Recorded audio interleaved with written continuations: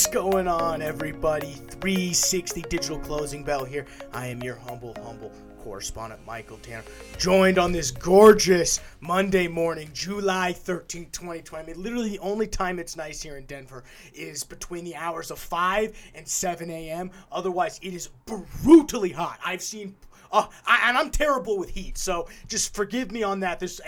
I know I've been saying on the closing bell every day, Stu, that it's a nice day in Denver. It's way too hot. I've got like 9 fans going here in the studio. It's absolutely unbelievable. And speaking of Stu, I am joined by the executive producer of the show, the purveyor of the show, and the publisher and director of the world's greatest website, oilandgas360.com, Stuart Turley. Stu, how you doing today? Don't tell me it's as hot down there as it is here. Oh, yesterday it was so hot. How hot was it? It was so hot. I was watching TV with my roommate sitting in our living room, and we had to set 3 fans up to basically spin at different speeds, so at every point we could be hit. It was a feat of engineering spectacularity, actually. I mean, I do have a degree in engineering, so I have to say I was able to fall back on some hard-learned lessons there. If I'd say it was a beautiful day in the neighborhood in Dallas, I'd be lying. People were laying all over the place in fire hydrants. I've never seen so many people in a fire hydrant. It's unbelievable. And my house, thank goodness I'm in a basement, but I don't have AC, so it absolutely kills me. And as you know, Stu, I'm always wearing a sweater, so it sweats all the time. But we have a great show for you guys lined up as we digress. Here on episode number 32, we're going to cover a bunch of different stuff. We're going to cover OPEC. They came out with some crazy stuff this morning. We're going to kind of look at some demand numbers and take a look at what maybe's in store for some of these cuts that are coming up. We're going to check with the levels and what happened with the COT this week. 360 official, non-official one is still suspended, but I do have some thoughts on where I think that might go, so we'll kind of dive into that. But first, guys, this show would not be possible without our friends at Adamantine Energy. We love those guys. And really what they're doing is they're asking what is social risk for the energy industry. And really, this is the interesting part. It's not just community opposition to development projects. It's everything from the success of the divest from fossil fuels movement to the investor engagement on all of your ESG programs. These individual states that are setting these crazy ambitious climate and decarbonization agendas. Social risk seems like it's everywhere, moving fast and multiplying like zombies. And that's why you need to be following Adamantine Energy. You need to really be working with them. These guys are helping you prepare for all of the social risk and your options, your response, how your peer companies are responding, and the opportunities that social risk can actually create for your business. They're led by Tisha Schuler, who's the former CEO of the Colorado Oil and Gas Association. She also hosts a podcast called the Energy Things Podcast that I highly recommend checking out, if for nonetheless to try to peer inside the mind and get some ideas on how you yourself can move some of your ESG programs. It's called the Energy Things Podcast. It's designed for oil and gas leaders who are who are interacting with this problem, because there is a balance. And Stu, you know this. There's a balance between how far do we go down the ESG road to actually making profit, because there is a give and take with both of these. Now, I think the interesting part is that a lot of people think it's one or the other. It can be both. Now, it's not you can have your cake and always eat it too. But sometimes, Stu, you're allowed to have a slice of cake and eat a couple bites off of it as well. It's not, as the old saying goes. So, guys, please, if you're not following or listening to her podcast, guys, check it out. Apple Podcast, iTunes, Spotify, Energy Things Podcast. These guys are great. This show is also brought to you by the world's greatest website, oilandgas360.com, where you can find this show, the 360 Digital Closing Bell, on all podcast platforms, iTunes, Spotify. You can find us on YouTube. Follow Oil and Gas 360 on all of the social platforms. You can follow the Energy 360 News Desk, which is the best place for real-time news updates. Guys, check out the Oil and Gas News Desk on oilandgas360.com. Connect with me and Stu on LinkedIn. Guys, this is the most available show on the planet. I put my email in the show notes. You can get a hold of me literally 9 different ways. You should also check out the Energy 360 Podcast by Intercom, which is the place for energy industry thought leadership. We're dropping some new episodes coming up this week. Stu, what's on the docket here? It's Monday morning. Tomorrow, we have... I think it's Andrew Dittmer? Is that in Varus? We did in Varus on Friday. That was an excellent interview. he did really outstanding. It was a lot of fun with that. And well, I think he confirmed, Andrew Dittmer, who's one of the 7,000 vice presidents over at Inverness, and I say that with all due respect. I mean, they're a huge company, they're over like 1,200 people, and they have so many smart people working over there, and he's one of the brilliant guys working in their M&A department. Really confirmed a lot of what we've been talking about, specifically about probably the natural gas is where a lot of this capital is going to be spent, if at all. So it's nice to hear the experts kind of back you up a little bit. Absolutely, and he did an outstanding job when we sit back, and we also have a really cool article this week dropping Wednesday. This one is from an Alaskan firm, and they are an electricity provider for Fairbanks, and they have gotten whacked by the EPA, and it's actually part of the EPA. It's the home heating that has driven the city over. And this Alaskan company is providing ESG by buying a renewable biofuel company. So pretty cool story of a energy coal company doing ESG and how they're solving a problem. Excellent. But I think the other part that I think that it's a great interview. This company calls Aurora Energy. They're up in Alaska. Basically, what they did is there were some regulations that were coming down about the current way people were heating their homes. And if you can believe, I mean, this is sort of what shocked me. People in Alaska heat their homes with wood. It's wild to think about. And so that causes huge amount of not only emissions, but the air quality is absolutely terrible. So they were able to take the existing wood burning fires and convert them into pellet fires, which is basically zero emissions, and they were able to, really, really work on the air quality. And so we really focused on sort of, why they made that choice. But really what it's a sign of is the free market solving an issue. We talk all about, do we need regulations? Do we need the government to come in and regulate this? Well, if you don't, the free market might solve out a problem. And this, I think, is a perfect example of it. And we didn't necessarily hound on that in the interview, but that was my big takeaway was. The company is ESG and social responsible. They are giving back to the community always. And that's, it's like I mentioned earlier, have your cake and eat it too. There's a free market solution that chose ESG. It happens. It happens. And so I think that's why we chose to highlight this. That's a great interview. That'll be out on Wednesday, July 15th. Tomorrow, which will be July 14th, you can listen to Andrew Dittmer. Anybody else?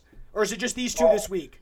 That's the only two. We got now we're interviewing some folks up in Canada tomorrow. Yes, tomorrow. And this one's going to be more of a political shot that we're sharing. Just what I want to do, chat politics, but I'll come prepared. Oh, you bet. And it's about pipeline. I mean, it's just... Yeah, speaking of it, we've got a lot of pipeline stuff coming up. And I almost wanted to spend the first segment talking about the Dakota Access Pipeline. But it's just, one, it's beating a dead horse in my eyes. Because... anyone who listens to this podcast understands that this is just a hit job. That's what's going on. There's no unique take. There's no, there's no interesting way you can spin this and find some story other than this is a hit job.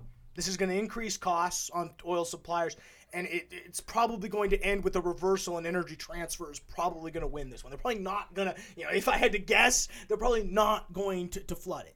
Or flood it. They're probably not going to... I don't even know how you would, do you just stop it and then let all the oil that's in it flow out? I don't even know how you clear a pipeline. But however you go, that's something we'll have to talk with Steven next week and figure out how do you actually get oil out of a pipeline? If it's just flowing, do you have to stop it at one end and let it all kind of just flow through? Do you have any idea? Yeah, you got to put a pig in it, and then you got to run pressure. And so you just stop it on one end, and then you kind of just keep it pressurized, but let it flow all the way through? Oh, the pig is, there's different kinds of pigs, and I've had to get in there and pull them. And that is one nasty job pulling that greasy pig. It is actually called a pig. Oh, interesting. Okay, see, things, as I said earlier, technically I'm an engineer. I'm not an engineer. I have a degree in it, but that doesn't count for anything. I call myself a desk jockey. I'm a lifelong desk jockey. But yeah, no, so I that's why that's all I've got to say about the Dakota Access Pipeline. I mean, Stu, if you have an interesting take on this other than it's a hit job and probably is not going to end up being, they're probably going to continue to flow. I don't think, if you haven't, say it now. Speak now. What do they say? Speak now, forever hold your peace at weddings. Otherwise, I'm shutting conversation down on the pipeline. Well, you and I are finishing up a article for the Oil and Gas 360 magazine coming up for the Oil and Gas Conference. And in this magazine, the hit job that's going on, so to speak, in the global environment in economics is what we are talking about. And line number 5, this article ran this earlier week, is a perfect example of the horrible impact that some of these things are having. And the consumer, the poor, are the ones that are getting affected by this because the kilowatt per hour price is going up. That's the key. And that's the exact key, Rob, is the kilowatt per hour. And it becomes almost a regressive tax system. The more you increase energy costs, the more you increase the cost to live, it's a regressive tax on the poor. So you're absolutely right. It's a great article. You got some great facts in there. I haven't, I love how I appreciate you saying I haven't touched this article yet. You haven't sent me a draft yet. So once I see a draft, we can dive into more, but I'm sure it's stuffed with great stuff. I like it. I've been having fun putting it together. Good. So, a part of the reason why we don't need to talk about the Dakota Access Pipeline is because, really the big news item that dropped this weekend was OPEC and their allies, setting who are set to ease oil cuts. Sorry, I was pulling up the article here. Fox Business article that we've actually got up on the Oil and Gas 360 news desk. And I'll just kind of read the top paragraph. An alliance of crude oil producers led by Saudi Arabia is pushing OPEC and its allies to increase oil production starting in August. Officials in the group said amid signs that demand is returning to normal levels. Currently, the 23 producer group has cut 9.7 million barrels a day. They're looking to curb those cuts by 2 million barrels, dropping them down to only 7.7 million barrels a day. So OPEC, after 3 months of production cuts, holding up the price of oil and doing a pretty good job of it. I mean, we were at, if you look at, where oil was, if you go a 3-month chart here, I mean, oil was, let's just say it was, I don't want to say it was negative because it was negative, but I mean, oil was in the teens and cuts brought it back up, and we're currently stabilizing in the $40. So to say these production cuts haven't worked, it's been false. They've definitely worked. But now the issue is this. You've got companies coming, or you have, top research firms coming out. Let me make sure I get the cut. I want to make sure I get the company correct because everyone's got their own different pricing structures. What was the name of it? It wasn't Rystad Energy. I don't want to put this number with them. We already pick on them enough. I'm forgetting it, Stu. This is why when you do these. Here we go. I knew it was close. Rapidian Energy Group.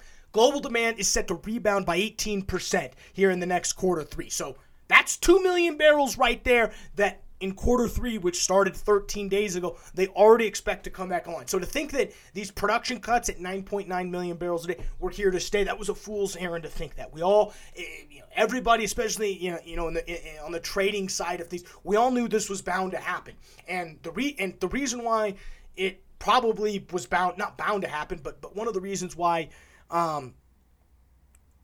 this was going to happen at some point was Saudi can make money at $40, $42 a barrel. They have the ability to shut in only some of their most expensive stuff, but the majority of their stuff is not, horizontal. I mean, the one thing that I this is just something anecdotally that I've been told. Some of the smartest engineers in the world come from Venezuela. Why? Because that's some of the hardest oil in the world to extract. Saudi engineers, they're not known as the drilling specialists. They do everything else extremely well. But it's very easy. You basically dig a hole and oil comes up. I could probably be a drilling engineer out there. So So when it comes to, so what that means is they can make money. Less expensive drill operations. That's like 70% of CapEx goes to like drilling and completions when you want to produce oil. So if that's 10 times lower than every your competitors, you're going to make money at this. The key is the low cost and the small nations, Stu. It's these little smaller nations, specifically, as I mentioned, Venezuela. I mean, they have got a whole host of issues. Nigeria is on the brink of disaster. They need oil at like $60-$70 to balance government revenues, let alone balance oil, and government revenues need to be balanced at $60-$70. They want it back on. Qatar wants it back on. Iran would love this to come back on. So it's not, and really your favorite country, Russia, they want it back on. They need higher oil prices. You were going to say something. Oh, no. And you are alluding to the whole thing, and it's not the production price that countries need. You said it exactly, and that is, what price do people need to pay? What price do they need for oil to support all their public programs and the government spending? Well exactly, said. And even Saudi needs them a little higher. Now, they have huge reserves that they can draw from. A lot of these countries don't necessarily have the big reserves that Saudi has that can really draw from them. It's over 50. I think even 55. And that's to just take in more than they spend. They have, somewhere over like 600-700 billion that's just parked in different, different accounts that they can access. So they've got money. It'd be pretty good to be a Saudi resident or Saudi national. Don't you get like just a fat check from the government every year because of oil money? But right now they're dipping into reserves to pay that fat check. Well, if you're a citizen, you're not seeing that. You're still getting the checks. Well, that's part of our international story of depression versus recession and how the green versus all that's coming around. We're going to apply the podcast for Saudi citizenship so we can start getting our citizenship check every month. Well, paid out in Riyadhs. The Intercom Saudi desk. There you go. I love it. So, that's, so when we look forward, these cuts were, I think anybody who thought 9.9 or 9.7 million barrels was going to stay this way through the end of the year, you were, I think, tricking yourself into something that probably wasn't going to happen. I think you knew before rather than later they're going to do this. I think the key is how quickly do they take these, how quickly do they bring it down to 3-4 million barrels? It's not, I think this, this is this is the same way, and this is something that Saudi energy minister, again, I want to get his name right, Prince bin Salam. Prince bin Salam. He is loved and has openly expressed admiration for former Federal Reserve Chairman Alan Greenspan, and if you kind of read between the teeth, would love OPEC to sort of act as the oil central bank, that you come to them if you need it, and he would love to have that sort of sway over the energy markets. So the real question that comes from this, I think, is how quickly do they decide to turn this tap back on, and what they do to try to reestablish the price for, and reestablish their price down. It's clear they can control it. The question is how quickly do they cut this off, because as we'll look, moving into things to watch for on U.S. shale, we ran a couple stories last week. U.S. production is a whole nother animal, and that is, as we can see, could completely balance this out, and it'll be interesting. So OPEC's going to start turning them back on. I don't think it's necessarily a surprise. I think what will be interesting is how quickly they do it. They need to do this quickly, as there's some sources that I'm looking at a Bloomberg article. It looks like they're already, Saudi and Russia are already looking for August delivery and looking to sign contracts. So this 2 million cut, they're meeting July 15th. It'll probably be signed then, but we might have it. And the oil market's new. And I mean, if you're wondering right now, markets are open it's 6:50 a.m. right now here on Monday as we're watching this. So the pit hasn't quite opened yet. As the pit's 9:30 Central Time. Okay, so you're talking 8:30 Mountain. So you're talking 8:30 Central Time, 7:30 Mountain Time here. So you got about 40 minutes for the pit to open. But this news dropped overnight. Oil only dropped 30 cents. We're holding steady at about 40 even right now. It's only about 50 cents off the index. I think the market, especially on the trading side, had an idea this was coming. And so The real question will be what happens after this and how quickly they decide to pare it down and what happens on the U.S. side. And I think it's a good cue to go ahead and just dive in to the levels for oil trading and what's going on in U.S. shale for the week. As always, this segment is sponsored by Sandstone Capital Group. These guys do insanely good research and provide all of the levels from the Energy Glimpse solution. Guys, check them out, sandstonecg.com. Give them a call, 949-561-1818. Tell them the podcast sent you. They will cut you a sweet deal. You know, as I teased, really the one thing we're watching for, at least I am in U.S. shale this week, is, as we know, OPEC is probably going to cut production.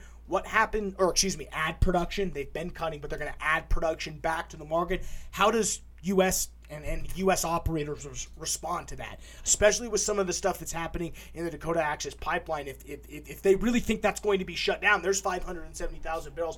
Probably half of that gets shut in. Probably about half of that probably gets thrown on trucks, but half of that gets shut in. If we've looked over the past 2 weeks, production has stayed fairly flat for the oil and gas industry in terms of domestic production on a week-to-week basis. We're only about 11 million barrels, which still I think is a little high. I mean, I would have loved to see that number get down to where OPEC was at, 9, 8, but the lowest we got was like 10.2, I think, was 10 even was the lowest number we saw, so still obviously seeing those triple digits.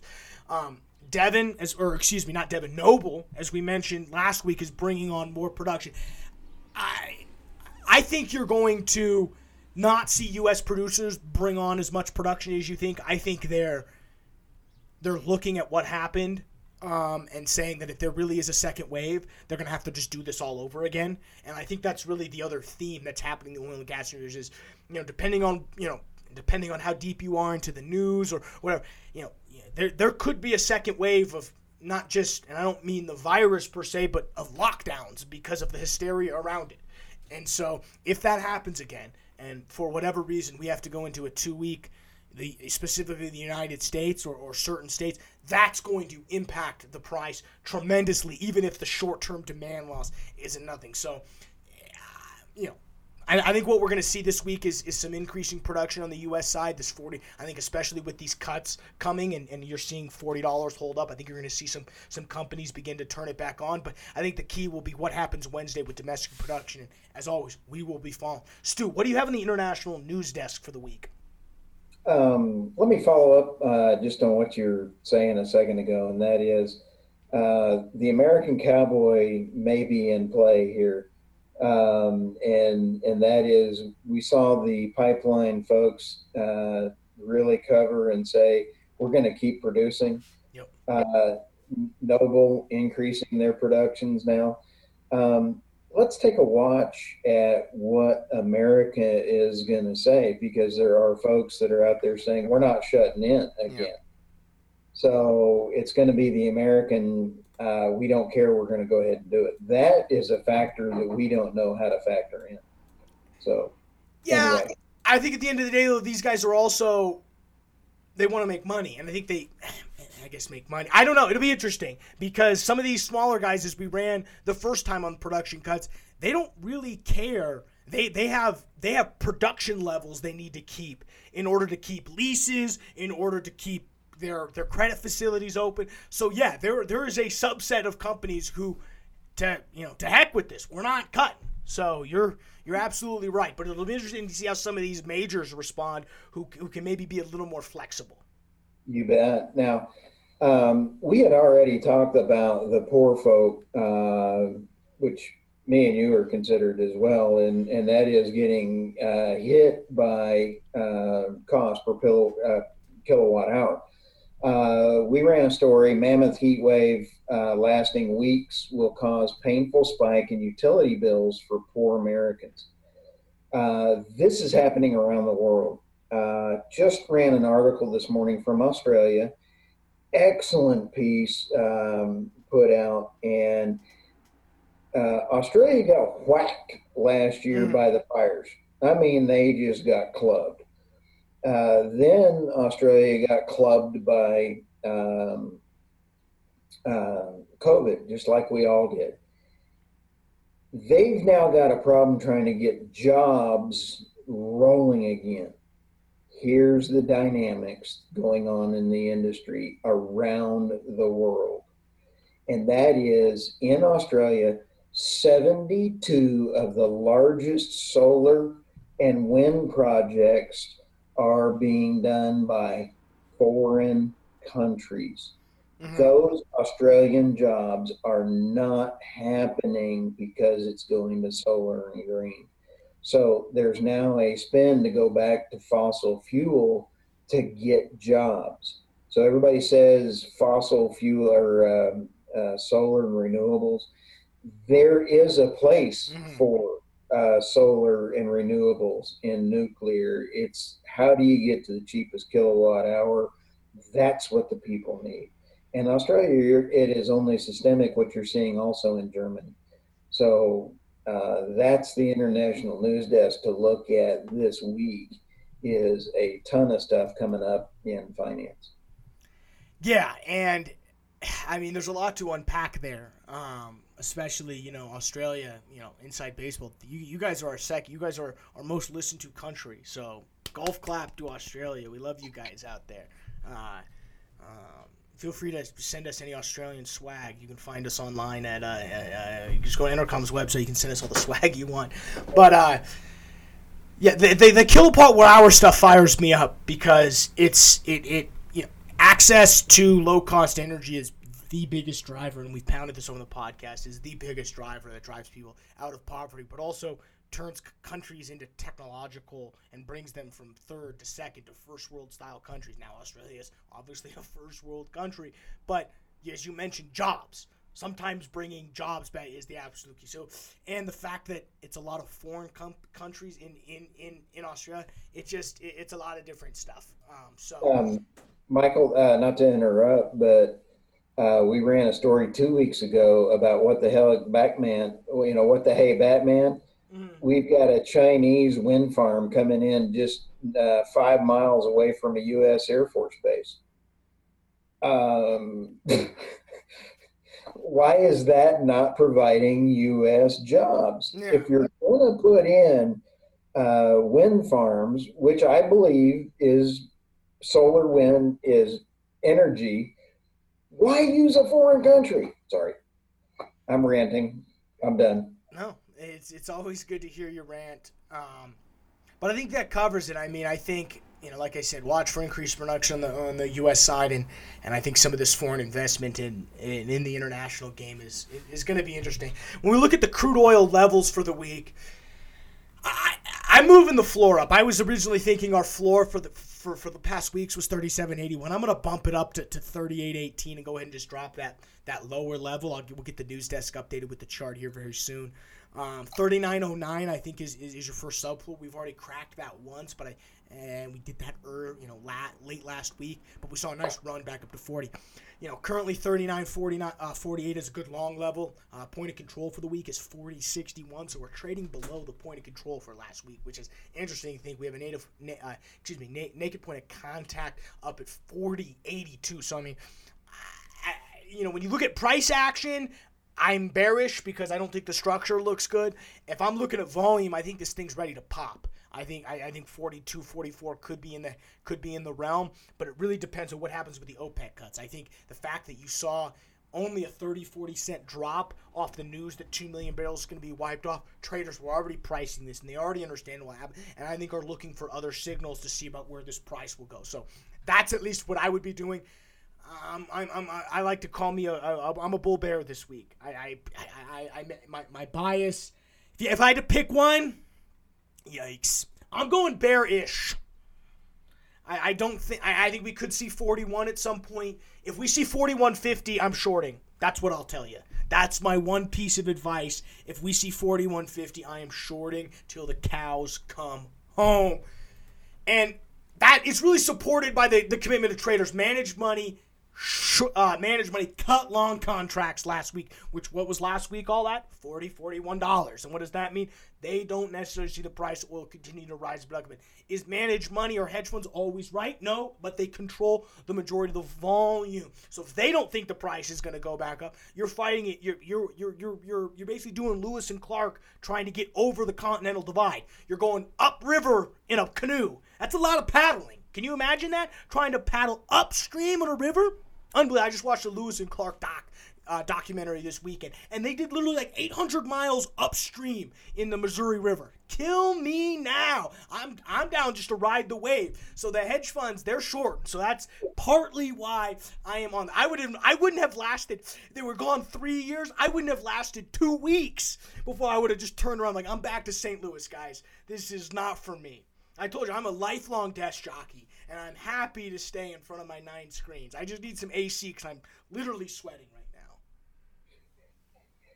So I would have loved to have been on that to hear your whining. I would have. No, it would have, but it would have lasted very shortly because I would have been out of there quickly. I would have been out of there quickly. You know, the last thing I think we need to do is just the moratorium for the 360 non-official fund. You know, remember, guys, the lawyers always make us say this so we don't get sued. This segment is for entertainment purposes only. Everybody on this show, me, Michael Tanner, Stu, Stuart Turley, invest for our own account and do not manage any outside money. We do not give investment advice. We do not offer securities or have any involvement in the regulated side of the industry. Investing is risky, and you can and will lose your entire principal. Currently still under suspension right now as the portfolio has just performed terrible. I mean, we definitely have some positions. I think we're going to keep that Bonanza Creek position because I like it. I'm out of natural gas, Stu. We're going to pick a new entrance point at some point. Really what I'm focusing on is actually trying to model what a natural energy equities portfolio would look like. I mean, now's not the best time to be if you're trying to raise money for an energy equity hedge fund. Oh my goodness, good luck. That's talk about paddling a canoe upriver. Woohoo! Make Lewis and Clark excited. So we'll do our best we can, and we'll probably be in a lot of renewables. I know LNG will probably be a big staple of us. Probably be a lot of midstream. So, that's kind of where our mind's going. Give us a couple weeks. We're busy over here. The only ones I'm really back in on are the Geopark. Still digging my Geopark pick. It's up 3.47 this, right now in training, and then you've got Duke Energy is up 1.9%. So I like Duke Energy and I like Geopark. Those are the only two I've stuck with. The rest are. Yeah, no kidding. Maybe we'll buy the new. We'll get in on the new Chesapeake. That's whatever they rebrand themselves as. That's what we'll get in at. The Rutrow Peak. What was it? The Rutrow Peak. Yeah, that'll be not bad. I'm sure that's what their IR guy's coming up with. Anything else for the week, Stu? We're a little over 30 minutes here, so anything else we need to get these guys prepared for the trading week? I think we're absolutely going to be run amok this week, dude. Every week seems to be getting busier than the last, and assuming who knows what pipeline will get shut down this week. But with that, we're going to go ahead and just let you guys get back to work. Thank you for checking out the 360 Digital Closing Bell. We'll see you guys this afternoon for the Digital Ticker.